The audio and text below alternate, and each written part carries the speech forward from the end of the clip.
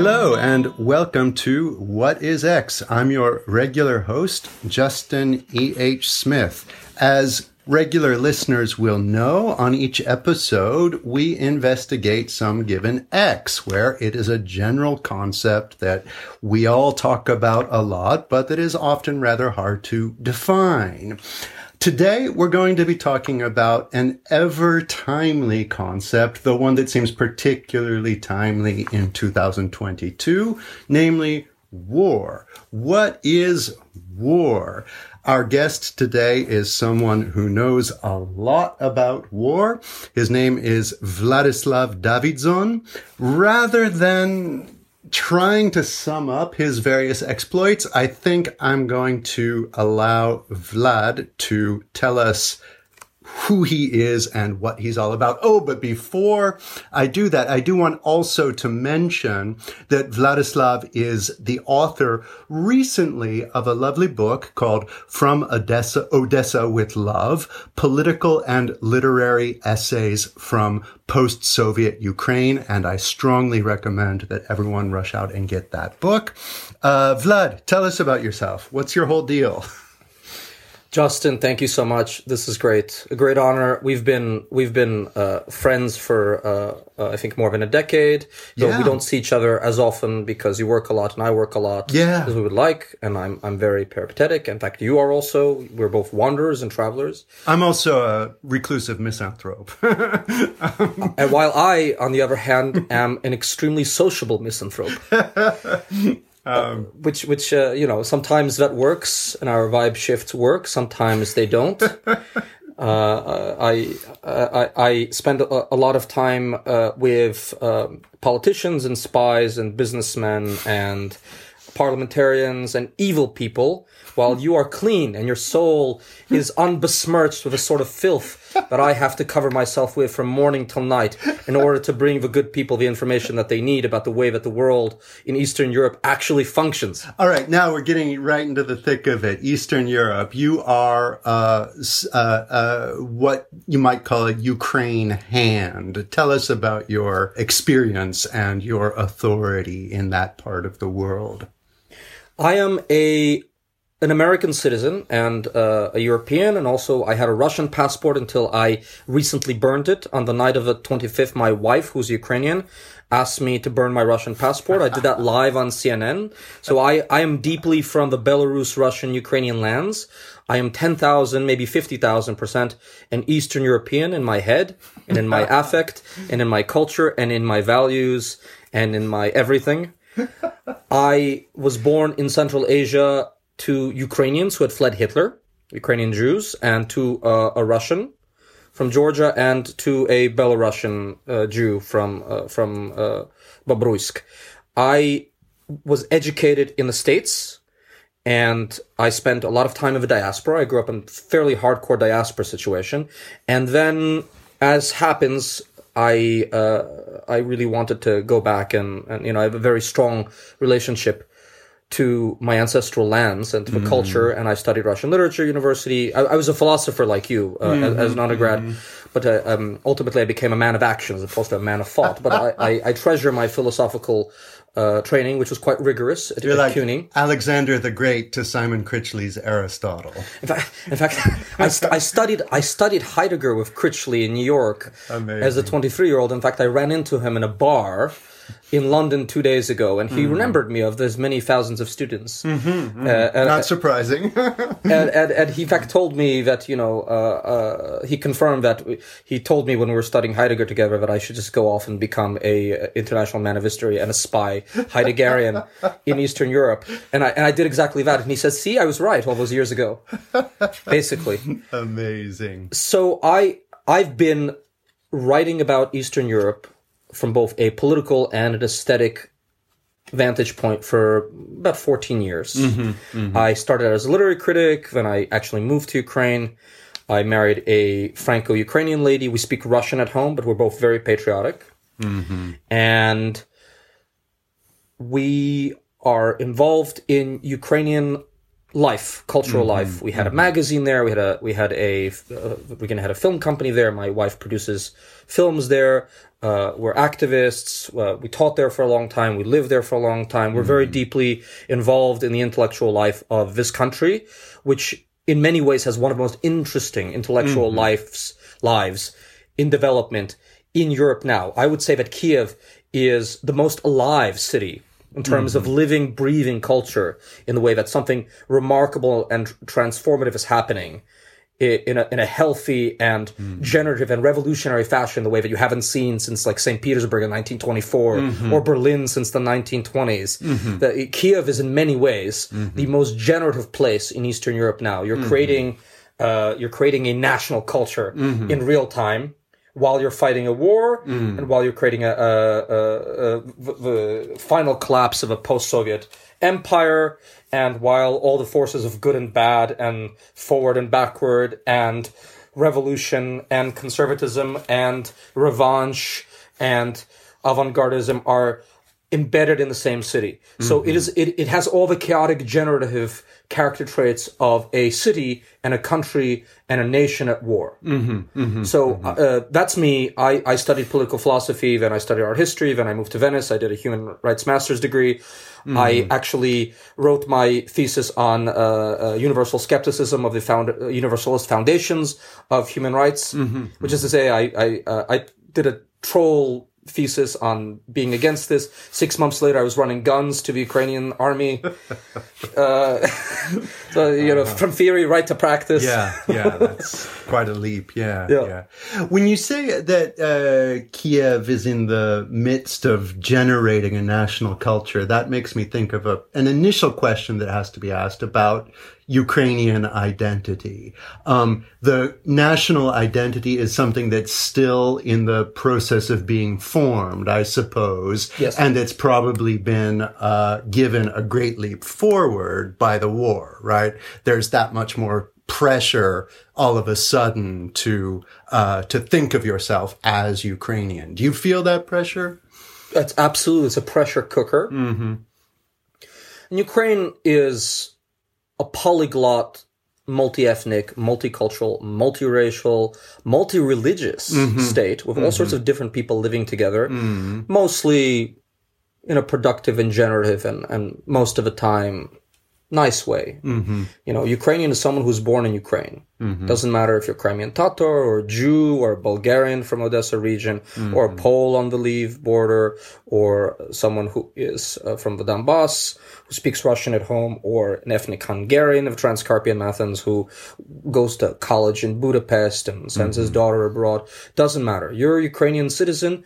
It's a wonderful polyglot, very tolerant society. And in many ways, its anarchic, chaotic, democratic thing is the opposite of the way that the Russians run their tremendously multiracial, multicultural, multilingual, multi-identity state with centralized, autarkic, authoritarian power. They really represent the future and the past, centralization against chaos, all sorts of these happy binaries, right? So yes, you are in the midst of constructing a culture from a people who are basically stateless for 700-800 years, living in between someone's German, Russian, or Lithuanian Catholic political project. Basically, Ukrainians were always in between Russians and Germans, right? And they were. I mean, they had an aristocracy, but for the most part, they were not seen as aristocratic by their German and Russian overlords. Although they had the secondary relationship to the Russians within the Russian imperial and communist political project, where they were seen as equals. You could become a Russian general in the Tsar's army as a Ukrainian. You could become a member of the aristocracy. You could become secretary general of a communist party. Right. So Ukrainians are to the Russians as Scots are to the English within the British colonial project. Interesting comparison. Yeah. So what is the likely outcome, in your view, with respect to national identity for Ukrainians 5 to 10 years down the line of this war? I mean, nobody knows for sure. But Nobody knows for sure. And you might want to give your best case and worst case scenarios. Yeah, this is great. Yeah. So, prediction is this, that the Ukrainian state will survive in one way or another. It will be a rump state. Will it have access to ports? Will Putin just croak and the Russian political elite will go back to normal with the West? No one knows. I mean, they've fought well enough that it seems most probable that some amount of Ukrainian land, maybe 60%, 50%, 70% of what we had in February 24th will be in a Ukrainian political project if the Russians are brought back to the boundaries of February 24th. I do believe that the Russians are fighting badly and that the Ukrainians are getting more and more weaponry. It's been a grim time, and I've had some grim conversations, and it's going to be a tough fight, and the Ukrainians are holding on by the string in many places, including Mykolaiv.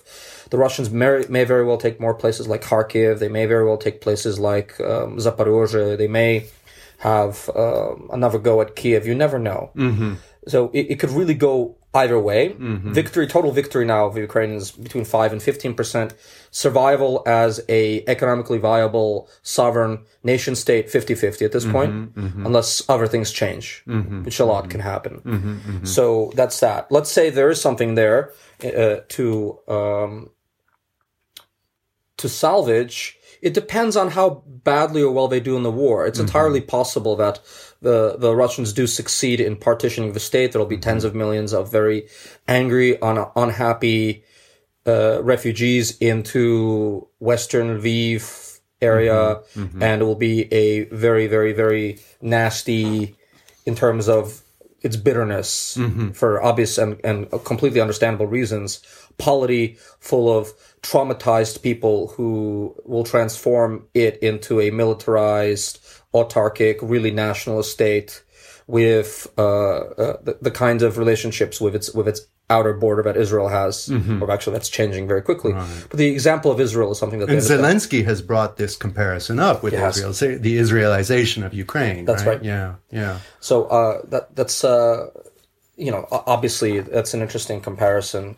I don't think that's going to happen. I don't think the Russians are going to take Kiev. They just don't have the capacity. I don't think they're going to partition the state. I do think that the Ukrainians are going to be successful in retaking Kherson and not Mariupol for various reasons. The Russians won't give that up, including the fact that there's too many bodies there. They need to keep evidence from The Hague. Right. They're going to fight very hard to keep Mariupol. So that's the military stuff.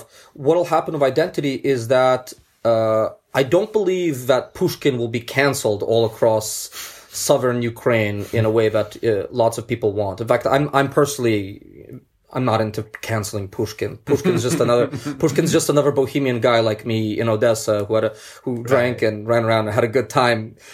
Pushkin's not responsible for any of this. And there will be a lot of people who want to become really, really, really patriotic Ukrainians, but still want to speak Russian at home. Obviously 90% of the population now are really, really patriotic. Nothing builds social cohesion like getting your house blown up in the middle of the night for no reason. Right.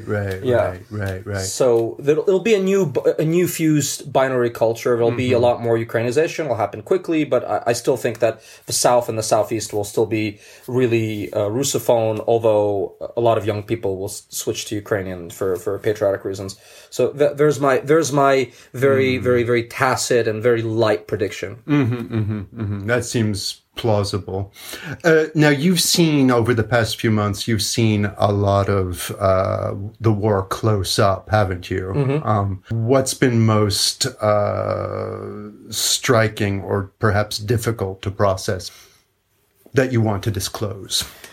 So I will not be disclosing some things that are very personal or very private, or that I signed NDAs for, or where I broke laws in multiple countries in order to help people, and I did. And I don't feel bad about it whatsoever. I did all sorts of things. I had all sorts of experiences, all sorts of very interesting experiences. And, war is catastrophic. When you're just running around with men and guns on the front line, it's, tremendously interesting. When you see young women arriving in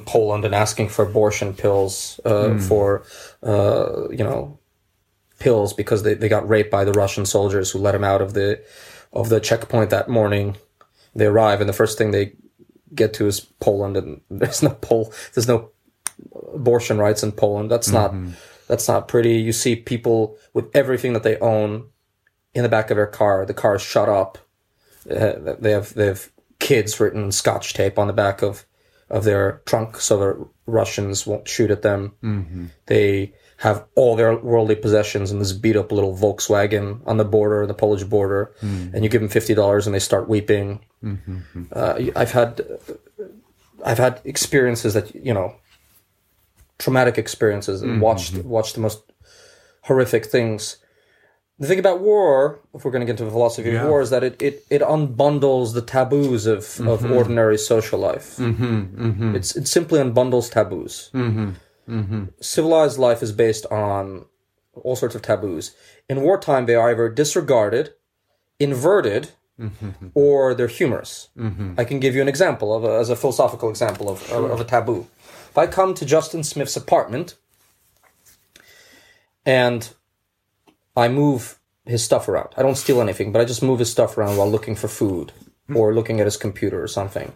That is absolutely ridiculous from Justin Smith's own boundaries. Never happens in peacetime. Never happens in peacetime. But if everything outside the house is being blown up, it doesn't matter if I just go into your bedroom and look at your stuff, or look for some food, or look for some papers to bring you. So that is a taboo that is unbundled. It doesn't matter anymore. Taboos fall away. That's what war does. It intensifies relations and emotional states to their maximal level, and it unbundles all the various things that we use to live in civilized ways.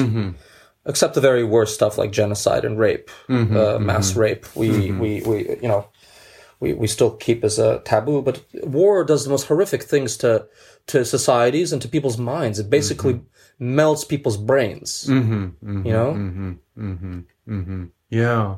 What about the inversion, though? Because obviously people still have morality and loyalty and so on, but it's more focused on specific people, on our own people rather than the other people, right? So it's not as if war is simply all against all or a completely animalistic degeneration. It's more reshuffling of our conception of who we owe something to. You think so, and I would think so, but then you see so many random acts of complete, tremendously unexplainable kindness and generosity. Tremendous acts of generosity. And the same kinds of unexplainable acts of cruelty. So in the midst of war, you see the things that you as a misanthrope expect to see, having read your Foucault and your misanthropic philosophers. You expect to see the worst things about human nature, and you do. People making fortunes under the cover of night. You see people stealing their friends' stuff. You see people sending people that they lived with to get shot. You see the most horrible things. But also you see people randomly picking up kids of dead neighbors and adopting them on the spot, taking them across the country. You see people giving away all their cash to random people. You see people engaging in completely random or seemingly randomized acts of extraordinary generosity. So what war does, it kind of parses human capacity to its maximalist state, right? Your emotional state is at its maximal. You either collapse from exhaustion, or some people arise, they're heroic. Some people have intense internal reservoirs of virtue, of bravery that no one knew about. Some people who announce that they're going to be tough guys run away. I was drinking with a very tough guy, Georgian officer, the head of one of the volunteer battalions 2 days before the war. And he was a tough guy with a big beard and huge muscles. And he's screaming how he's going to eat the Russians with his own bare hands. And he's going to eat them and rip their intestines out. And he's been training for this for 10 years. A month later, I was getting a ride from Dnipro to the Battle of Severodonetsk. by a reconnaissance officer who was with him at the Battle of Gostomel. He's like, yeah, that guy, he ran away. He just like, the car behind him got blown up and the car behind that car got blown up and he freaked out and he drove away. So you never know. Some little kids, young people, young women, stand up and they're full of tremendous bravery, and some tough guy, Caucasian, not Caucasian in the white sense, guys, real Caucasians, bearded guys from the Caucasus who've been fighting their entire life, run away from the Battle of Gostomel, and you don't know what's going to happen. It's completely randomized. Yeah. So you obviously have read widely literary representations of war, and you know history and all of that. Is there anything about the nature of war that you could not have understood until you were on the front lines in Ukraine? Yes, I'd spent a lot of time in places like Iran and Iraq, and other places like that, like Africa, Gaza, Palestinian situation, But, in this situation, I have skin in the game. I had to take my own relatives out. I took 5 of my own relatives out with my own money. Being treated as a refugee on the border as opposed to a journalist is completely different. That was in Moldova? Once in Moldova, once in Romania, and once in Poland. I've gone in and out through all four countries. Not Hungary, though. On the Romanian border, I was treated as a refugee, and the Red Cross was like, "Sir, do you want some tea?" I said, "No, I'm a member of the Atlantic Council." "Sir, would you like some tea?" I said, "Yes." After 6 hours in the snow in March on the Romanian border, you want some tea? It doesn't matter who you are. So, war is, 1, absolutely exhilarating. 2, it's absolutely exhausting and destructive to any capacity to live a normal life. 3, no one explains to you just how bad an explosion near your head is for mixing up your brain. It's still reverberating in my head months later. PTSD is real. Post-traumatic stress disorder is absolutely real. Anyone who is in the war zone will have it to one degree or another. I am very resilient. I've been trained for this.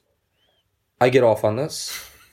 I enjoy this. That doesn't mean that the damage to whatever parts of the sensitive parts of my brain isn't real. And I have no compunction about playing the tough guy about that. There will be tremendous trauma to all of us. That will be intergenerational. That this maniac Putin has caused. There will be generations of traumatized kids. There will be generations of Ukrainian soldiers running around with post-traumatic stress disorder, committing crimes, committing suicide, acting out in public spaces. I've seen a lot of it already. I mean, how many times had I flown into Kiev and some guy from the front line would just start screaming when a woman touched his bag in the overhead compartment and started screaming. And, you've already seen a lot of PTSD in the society, but the trauma and the pain that this has brought to the society will compound the pre-existing trauma, and it's very bad. So that's what they never teach you about, how exhilarating it is in literature, how exhausting and deafening and demoralizing it is, and how much a Russian Grad missile landing 500 meters from you does to disorient you and your senses. Now, so Putin is a maniac. That is, among other things, a judgment that suggests that you think he could have done differently. That suggests, in turn, perhaps, that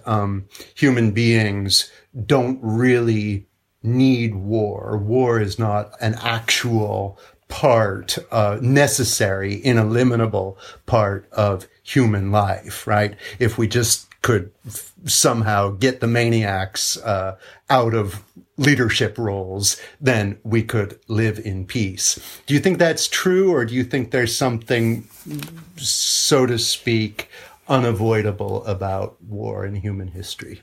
I do not believe that war can ever be eradicated from the human condition. I believe that war is part of the human condition. I believe that scarcity of resources is part of a human condition. I believe that there are levels of emotional, psychological, social development. These are very 19th century ways of being for societies as well as individuals, where a tribe or a nation or a family is on the rise, and then it's going to become strong and then civilized and decadent. You can't talk about this way now in our post-temporal space. But war is something that is bred into us, and its evolutionary structures are inside of us because we're absolutely monkeys. We're apes, right? I mean, speak for yourself. Are you a risen ape or a fallen angel? I'm no fucking angel, my friend. Well, look, I mean, we are indeed apes, but you might also think that war as we understand it today is a consequence of the formation of empires, of complex societies with territorial interests, and that this might represent a certain stage of humanity that comes, say, between hunting and gathering and whatever in the distant future we might have without war. AI cyborg world, yeah. Right. But on the other hand, there is a curious sense in which I feel like we've been thrust back into the late 19th century all of a sudden. In all the best ways. Well, in some good ways, but in some bad ways, right? I did not, up until February 2022, I myself was at least somewhat convinced that great power conflict was coming to an end in favor of, kind of low-level things like hacking and cyber terrorism, things like this that made dispute over territory, buffer zones, and things like that seem really old-fashioned. And so when the invasion actually happened, it seemed to me like a throwback. Putin seemed like he was doing something that belonged in 1914. And that didn't really have a place in the world anymore. Is that just because I've been living in a bubble, whereas Putin has not been? No. And yes, actually. I mean, we're returning to whatever you want to call the interregnum after the dissolution of the Soviet Union, whatever you want to call that post-Cold War consensus, that 20-25 years of peace that the Americans bought for the world and also squandered immensely. This is our own fault. I mean, 20 years, a generation of American policymakers squandering that 20-year peace to create something good financially. I mean, we're not going to go into all the many problems of America, but the West squandered an opportunity after the dissolution of the Soviet Union. It was possible that perhaps we'd go with enough power off into the future where we'd have Pax Americana for another 100, 200 years. That didn't happen. We had 25 good years. And now we in Eastern Europe have ruptured post-historical, post-violent, post-hunter-gatherer, post-whatever consensus that the neoliberals had said that was going to hold for all time. I mean, the Russians, if it wasn't literal enough, they literally sanctioned and deported Francis Fukuyama from Moscow like a month ago. They literally said, we're sanctioning Francis Fukuyama. The end of history is over, our friends. That is really the end of history. The end of the end of history. The end of the end of history is when the Russian government literally sanctions Francis Fukuyama. What else do you need to know? That's it. I do believe that Western Europe and Canada and America were living in a bubble, and that they did not understand the way that real power dynamics work in the real world, in Eastern Europe and in the rest of the world. For a long time, they had so much prosperity and so much economic and political power and such a strong army that they were able for a generation to protect themselves from the real world and the way things work. That was not the case in Eastern Europe. In Eastern Europe, for 20 years, we ate the I have a friend who refers to it. Can I use some curse words? Of course you can. Yeah. Thank you. I have a friend who refers to it as the Holodomor Holocaust communist shit sandwich. So in Eastern Europe, all of us, the Hungarians, the Poles, the Russians, the Ukrainians, the Belarusians stayed in their own weirdo epistemic bubble. They prefer to stay in their own little world. But all of us, the Russians, the Ukrainians, the Hungarians, the Poles, the Czechs, all of us who had gone through the Holodomor, the Holocaust, communism, Russian imperialism, Red Army imperialism, we spent 20 years sorting ourselves out economically and politically. Some of us did that right. Most of us didn't do it right. And we spent 20 years sorting out the consequences of a collapse of the Soviet Union. Yeah. To some extent, that time is over, and we've returned now that no one is any longer forcing us to behave ourselves. And that the Hungarians and the Poles and the Czechs have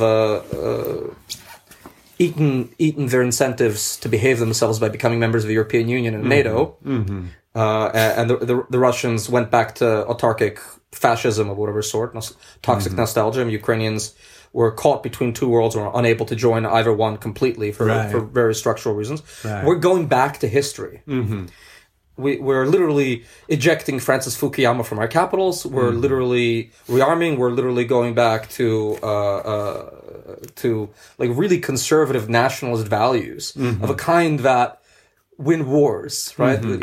All our hipsters in Ukraine fight, the entire hipster class, from the writers to the filmmakers, to the poets, to the translators, all the hipster men that I know with beards who are in publishing or in media or writing poetry or writing bad novels, they all joined the Ukrainian army or the territorial defense units, right? It's almost as if though that's as much as to say that they're not hipsters anymore, right? Because the whole hipster affect, this is just a tangent, by the way, was, to my mind, a symptom of the illusion of the end of history in the West, right? And once you're thrust back into history, you can't live your life in, so to speak, scare quotes anymore. Correct. Right? No, I still go to museums and wear black glasses and funny bespoke suits, and I also go to war. It's okay. And I mean, was Kozhevnikov right? I mean, I literally grew up in Brooklyn, avoiding my because my family had an apartment in Moscow, and literally from the time I was 18 to the time I was 28. Thankfully, no longer young enough to be conscripted to the Russian army. Every year at induction time, the guys would come. The army guys would come to my father's apartment saying, "Where's young Vladislav? He has to serve in the army." Wow. At the time, I was living in Williamsburg, a hipster life, and reading books and going to CUNY and studying philosophy with Marshall Berman and Simon Critchley. Kozhevnikov in this very personal encapsulation of Kozhevnikov famously said, against the construct of better to be a member of the Red Army than a hipster. He said, better to serve. I don't remember the exact phrase, but better to serve wearing the steel helmet of the Red Army than to eat cheeseburgers in Brooklyn. Now, I had the choice, and I actually went for cheeseburgers in Brooklyn, and it's much better. I have to tell you, not much. So Kozhevnikov was entirely wrong in the conjecture that it is better to be a member of the Red Army than to be a hipster. It's not, clearly not. But our hipsters in Ukraine, who are strong, and they're liberal nationalists, and they're healthy, and there's nothing unhealthy about them whatsoever.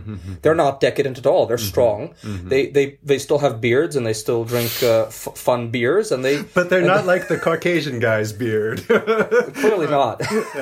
I remember when I was in Beirut at some point in a bar, there was some kind of graphic poster over the bar on how to distinguish an Islamist beard from a hipster beard, in case you were worried. That's about right. That's about right. Yes. Yeah. But no, look, we're not talking about. Well, no, I mean, this is relevant. It's not that this question is irrelevant, because I mean it does raise an important issue about liberalism in the post-Soviet sphere, right? And I can think back to the 1990s with, Jeffrey Sachs shock therapy type stuff. Oh, yeah. Where it was as if the Americans who were parachuting in to fix the place just could not get it through their heads that this region had a history at all, and that the people who were living there were living out their histories, and you couldn't just kind of immediately plant the seed of this kind of contextless, historyless, liberal free market and expect it to thrive, right? But now, in the present moment, we understand that hopefully somewhat better, but we still do place some hope in the forces of liberalism in Ukraine, right? We think that's a real kind of indigenous, spirit that is going to in the future be a success story and maybe even a kind of a beacon for the rest of Eastern Europe. Oh, right? yeah. Oh, yeah, yeah. I mean, like I'm only quasi trolling when I tweet things like, we Eastern Europeans, we Ukrainians will save Western civilization from its decadent torpor. I'm only quasi joking. The Russians and Ukrainians say is доля шутки в каждой шутке. There's a portion of a joke in every joke. Yeah, right? yeah. That's funny, right? But I love that saying. When I learned it, I was so happy. Even as a Russian, as a Russian Ukrainian, I was so happy when I learned that saying. There is absolutely a rupture in post-historical time. Mm-hmm. It's over. Mm-hmm. We were stupid where we pretended that time was over. I mean, this was something that was completely normative in certain sectors of society in America, in the academia, in the West, amongst advanced social classes in the UK, in Canada, in France. We were playing games. History is never over. Mm-hmm. It's only over if you build enough imperial force in order to keep the forces of contrapunctual violence at bay. Mm-hmm. I sound rather conservative, don't I? Difficult to classify as usual. Thank you so much. Thank you so much. I'm all for LGBT rights in Ukraine. I mean, I'm all for all that, and But that's actually an interesting. I mean, maybe another issue. But the way I read somewhere recently that support for LGBT rights has spiked in Ukraine over the past months, almost as if this is kind of a shibboleth of Western belonging. Yes. Right. This is something that's pushed on them from externally, and the classes in Ukraine, which are, let's say, the intelligentsia and the opinion-making classes or the activist classes, they're more formally integrated, assimilated into, let's say, those kinds of Western dialogues. All my friends amongst the intelligentsia and art classes and the filmmakers and the writers in Kiev and Odessa and Kharkiv, none of them are against gay marriage. No one is, The trans rights is nowhere near the universe. That has nothing to do with politics there. And there's no real left or right politics in Ukraine. There's no workers and bosses. There's no left and right. Everyone's basically like center right conservative. It's a heavily agrarian culture. Most people are farmers outside of these towns where I hang out with the intelligentsia people. There's a lot less caste hierarchy and class hierarchy because almost everyone is poor and the middle class is so small compared to a country on the same developmental trajectory like North Korea or Poland. South Korea, sorry. It's not that bad. Not that bad. It's South Korea and Poland. There's a very, very, very small middle class, a huge amount of people who are struggling, and a very, very, very small oligarchic elite which controls vast swaths of the economy. So the caste politics there's a lot less of it. It's a much more coherent society. And I could be friends with a bus driver, or I could be friends with an oligarch, or an oligarch will be friends with his high school bus driver friend, because they still love each other in a way that you would not see in Paris or New York or London or Brisbane or Paris or wherever. That's good. That's a coherent society. Even though income inequality is something you could basically not even comprehend by Western standards. The politicians will be, people from the political or hipster class will be much more assimilated. They have the same values as the normies, let's say, and they're still religious. It's not a post-religious society. And, in the West, the people who rule basically have a different civilizational set of values than the people they rule. Right. That's the case in France. That's the case in the UK. That's the case in America. I haven't studied enough late Roman imperial stuff in order to understand what the secret laws of history are for that. There probably are. Sure. There are people who study them. I do have books on my bookshelf. People even send me them. Like, where is this? I have a. Vladislav is currently looking at his bookshelf for some reason. That is books on. Not ideal. Not for ideal. The No, but I was audio. not ideal. Not ideal for the audio. I went to my bookshelf to look for all these books that I have on the cyclical collapse of civilizations. So the West is in trouble in the way that Ukraine is not. Ukraine has a lot of problems, but they're not spiritual problems. Can you imagine any plausible scenario in which the Americans or the Western Europeans rediscover what you might call, I'm more hesitant, but what you might call martial virtues? I would call them martial virtues. I would absolutely call them martial virtues. Look, that's a great question. And the reason that the entire West held its breath for the first 2-3 months, obviously there's a lot of Ukraine fatigue setting in. But the reason everyone pitched in to help and the entire world raised Ukrainian flags everywhere and everyone watched with tremendous trepidation and tremendous reverence is that no one has seen these virtues on display in the West for several generations. By you, I mean, I'm an American citizen, I grew up in Brooklyn eating cheeseburgers, as Korzhevnikov said. The West felt some amount of shame because they know very well that if Russians start bombing their cities, they're not going to react like this. They're not going to all fight. They're not going to stand up with tremendous reverence and piety and martial virtue and strength. You're not going to have everyone banding together to get women and kids out. You're not going to have women with machine guns. But I've seen women on the front lines with machine guns and sniper rifles that are tougher than 40% of the male population of France or Spain or Portugal or Canada or some other post-historical nation. Now, not to make any judgments. None at all, of course. Just a few more thoughts on the United States, though. The United States is really a peculiar case, though, because there are more guns in that country than citizens. There are like 400 million firearms. Yes.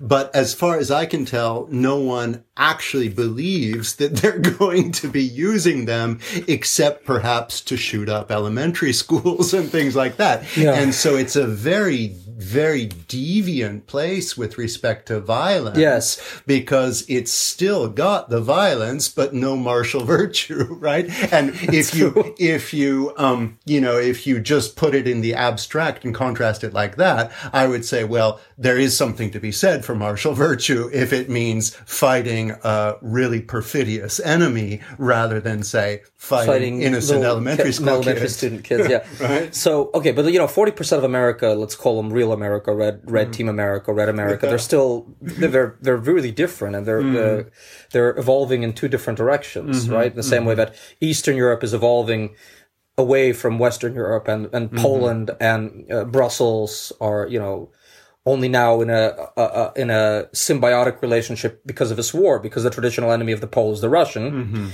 the Bucharest and Budapest and Warsaw have been more Warsaw and Budapest have been sundered from each other because of events on the ground. Right. Whereas the Hungarians are playing a double game and they're continuously integrated with the Russian economy, and they're not fighting. Although they're helping refugees, and they still hate Brussels. The Poles now hate Brussels because Brussels isn't doing enough. The Poles are carrying the burden on their back, militarily and refugee wise. But you had for the last 10 years, in the same way that half of America is going in one direction, the other half of America is going in another direction in terms of internal evolution of values. And this isn't to say that one is better than the other. They both have values, and any value has good traits to it and bad traits, good outcomes, bad outcomes. One man's carefulness is another man's, Berlinian cowardice. One man's honorable bravery is another man's foolhardy ridiculousness, as you wrote about me in one of your essays, my dear friend. So, you have this same internal process happening in America and inside of Europe, where you have a distinction between Western Europe and Eastern Europe, where Eastern Europe has not exited history, and Red State America has not exited whatever you want to call it, the economic system, the political economic system that it had, whereas Blue State America is now services and financialization and banking, whatever, post-industrial. The same thing is happening internally within the UK, within France. This is a crisis of meaning, and a crisis of political economy, and a crisis of coherent nation building within the West, universal. It's just happening within the European Union at the level of the Poles, the Hungarians, to some extent the Slovenians, to some extent the Czechs, and maybe a little bit the Romanians, against the Western Europeans.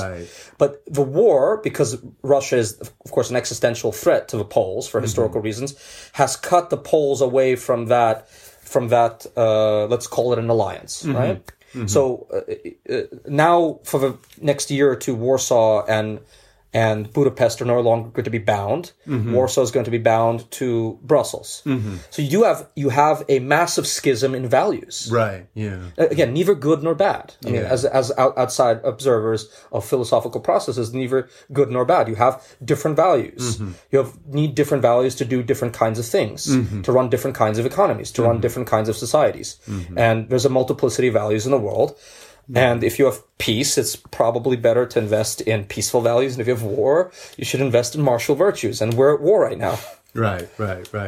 It's a very peculiar thing with Western Europe, though. It's when I look, for example, at the charts showing the relative amount of contributions to the war effort in Ukraine, the United States compared to all of the rest of Western Europe combined, the United States is massively more present. And it seems to me that that Western Europe is in a very different bubble than the United States, in that it still relies on the post-war order that the victorious U.S. set up, but is also able to kind of go on pretending that it is civilizationally beyond all that military stuff. 10,000%. Yeah. This is the American in you talking. I like it.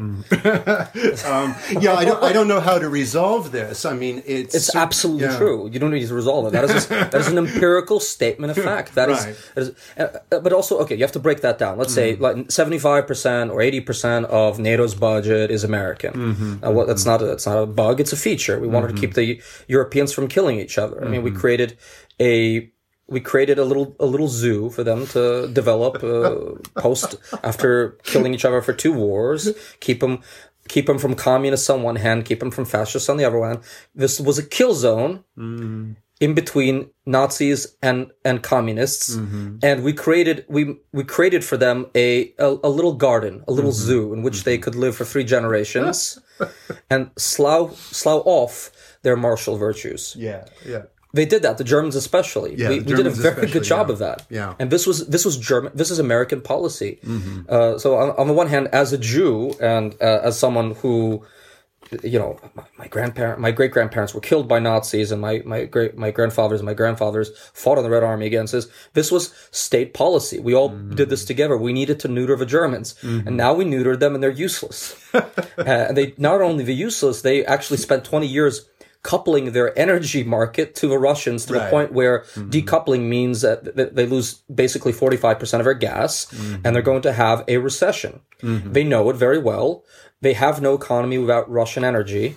They stupidly shut off all their nuclear power plant because, again, for these very same delusional reasons. The French have nuclear power, which is why they're independent. They cannot be delusional. The Germans embraced green ideas, which are great if you live in, somewhere in New Zealand and you have no natural predators around you.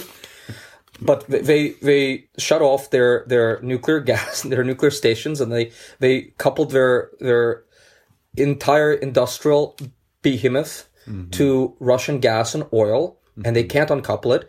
And if they do, and it's just going to happen one way or another anyway, you're going to have a gas crisis in the autumn. You're going to have enough for consumers not to freeze to death, but you're going to have German industry working 3 days, 4 days a week maximum. You're going to have a massive recession, and the Germans are going to have to take it. This is what's going to happen. Again, to move from philosophy to futurology and geopolitics and history and gas prices.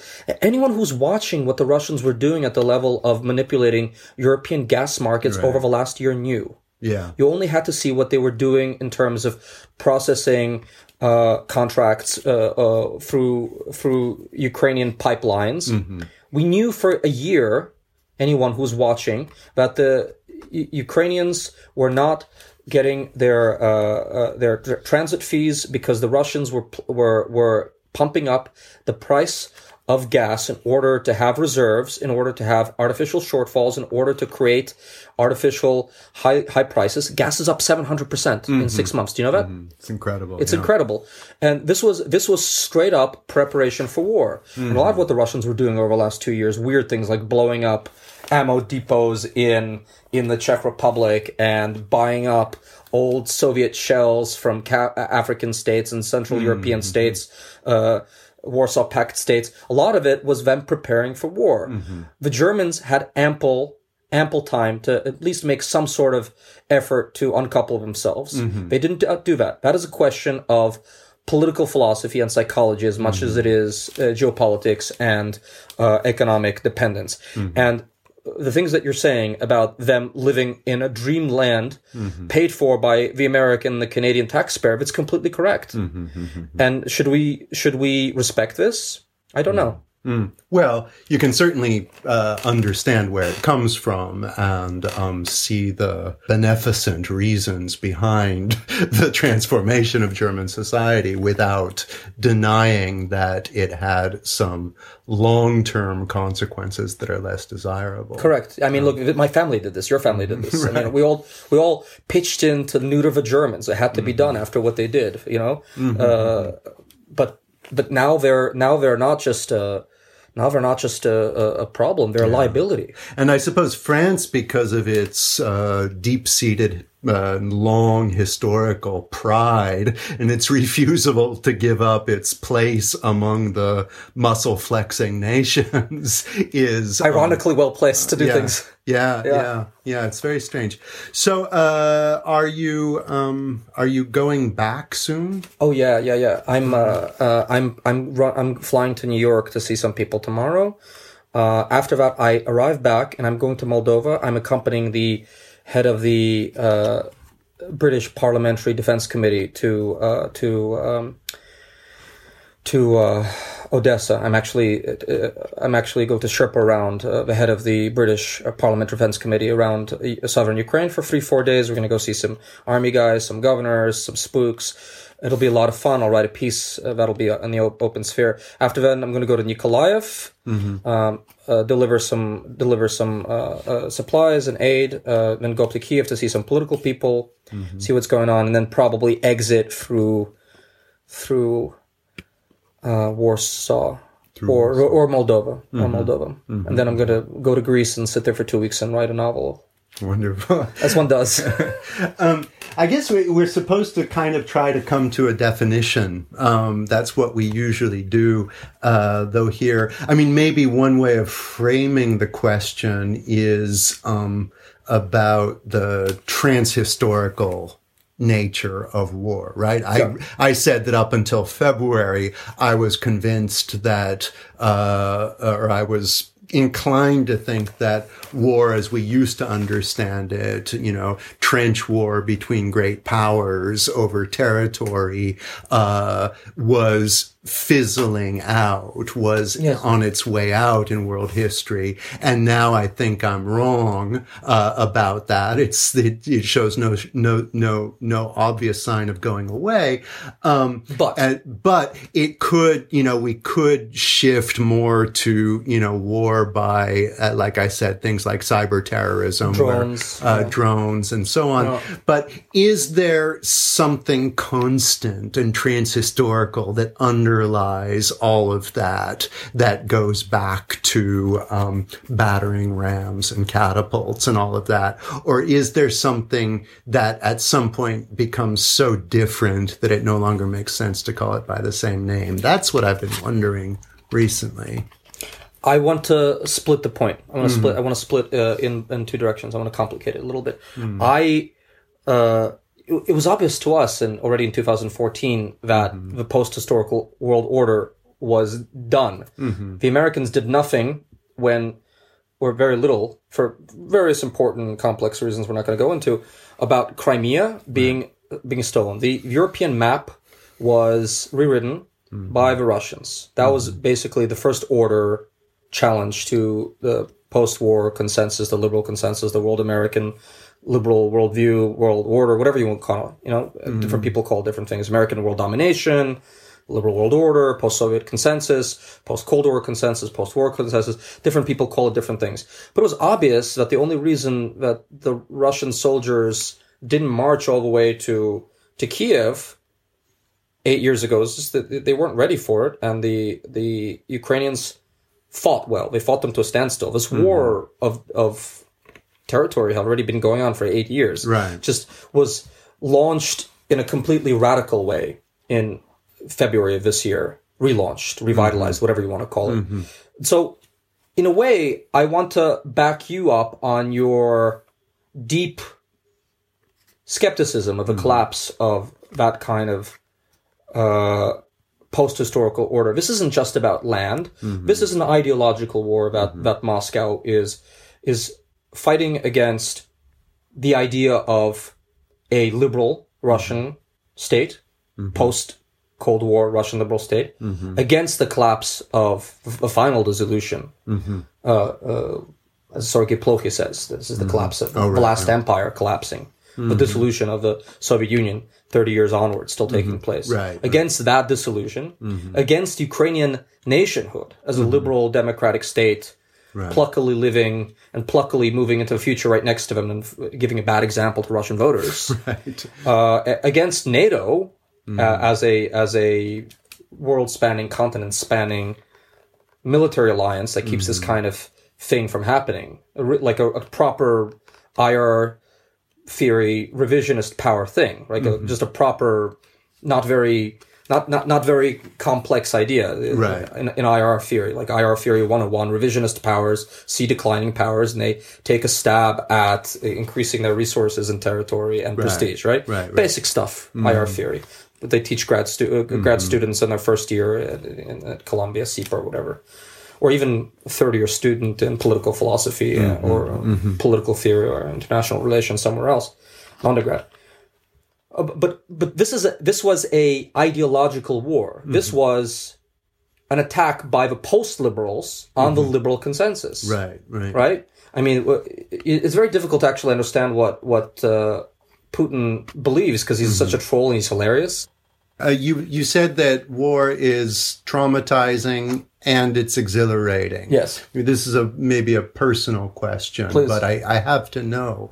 Do you feel like the two of those go together naturally? Are you exhilarated by precisely that which is traumatizing? In other words, are you being driven back to Ukraine by the death drive? Well, this is some deep psychoanalysis here. Yeah. I'm about to see my shrink to discuss this very same thing at 6:00. So let's begin the process here. The session. Let's begin the session here. Look, parsing out what your desires are and what your values are, what your deep needs are from your pathologies is always difficult. Yes. These are my people. Mm-hmm. These are my people, and literally my people, my family members who I got out, people who I broke laws to help get out, men of military age who are not allowed out of Ukraine. Mm-hmm. I'm not going to say exactly what I did, but I helped various men who needed to get out, who were on the kill lists. Mm-hmm. There were a lot of men who didn't need to be in places like Kharkiv or Kherson or Mariupol anymore. I got those out. I feel immensely proud of myself. I was bred for this. I was absolutely bred for this. I spent a lot of time in South Brooklyn with men with guns as a teenager, around very tough guys. I went to tough schools. I was given training by various security services. I was bred for this. These are my people. I feel a responsibility for them. I would not be able to respect myself if I did not go back and spend 80, 90 days there doing what I needed to do. And obviously I needed to rest after that, and that's okay. Mm-hmm. But these are my ancestral lands. These are my people. Mm-hmm.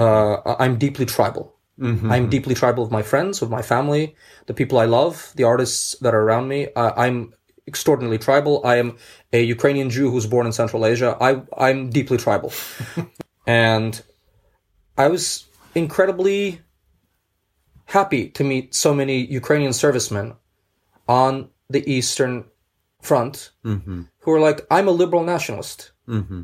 You know, I see no contradiction between my being a nationalist, my being a cosmopolitan, my being a kind of reactionary apologist for the Western canon, Western civilization, and being a liberal. I see no contradictions. It's a very special cocktail. Thank you. I'd like to think I'm a special guy. You as well. Listen, be careful when you're back in Ukraine. Thank you, sir. Whatever the necessity of war and strife in human existence, we still want you to be alive and well. Thank you. Yeah, we need to do this again. Once again, this has been Vladislav Davidson speaking with me about war and what it is. Let me mention his book just one more time. His most recent book, From Odessa with Love, Political and Literary Essays from Post-Soviet Ukraine. Vladislav, it's always a pleasure to talk to you.